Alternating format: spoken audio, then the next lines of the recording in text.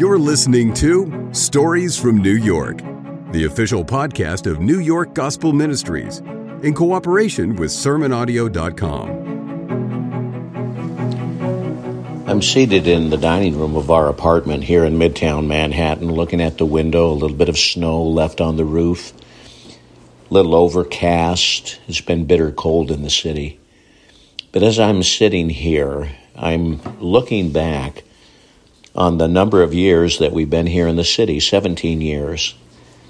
17 years ago, we left the Carolinas to move up here. And we were living in a little town called Hendersonville, western North Carolina, a town of 70,000 people. 3 of my 4 immediate neighbors were New Yorkers. But as we left that town and came to the city, we had no idea what the city life would be like. And yet, as I sit here in this apartment, I'm rejoicing because God has been so good to us here in this city. We've lived in 2 places. We've lived on the east side of Manhattan, and we are currently living on the west side of Manhattan.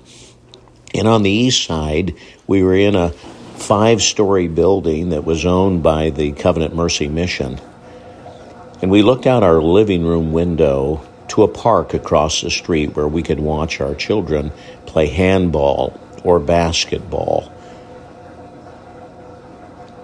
And when God moved us from that side of the city over to the west side, He put us in a space that was 2 times the size of what we had on the east side of town. And I'm reflecting on the goodness of God in our housing and meeting our needs. See, when we left North Carolina, we were living in a 3,600 square foot home. And God made the promise that if you're willing to leave your father and your mother, your houses and your lands for my sake and the gospel, that He's going to take care of you. And when we came to this city, on the other side of town, only staff lived in our building. Now, on either side of our building were apartments, and yet our space was such that we were not disturbed by our neighbors.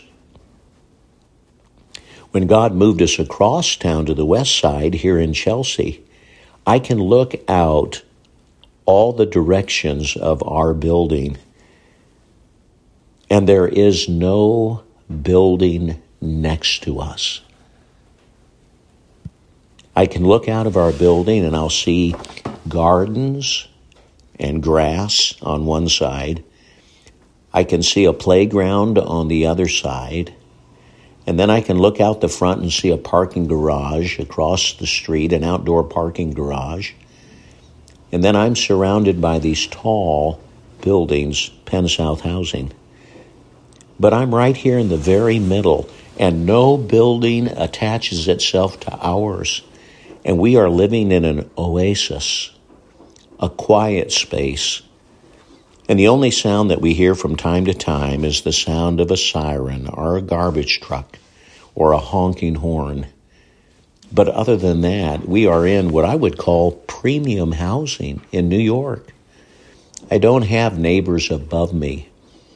I don't have neighbors on either side of me that can disturb the quietness of our home, or that I can disturb for that matter.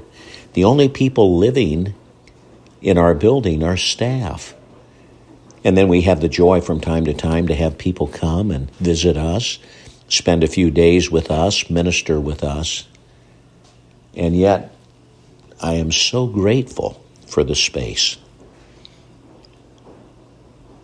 And I rejoice in that this morning as I'm sipping a cup of coffee, looking outside, and then looking at the Word of God, reading it today, and reading the final chapters of the book of Isaiah, where the Lord talks about bringing His gospel and His righteousness not only to the nation of Israel, but to the world, and how people from every nation will come and will tremble before Him. And so I thank God for bringing us to this incredible city that is made up of all the nations of the world. I'm so thankful that in the kindness and graciousness of God, He has given me and my family wonderful housing in a city like New York.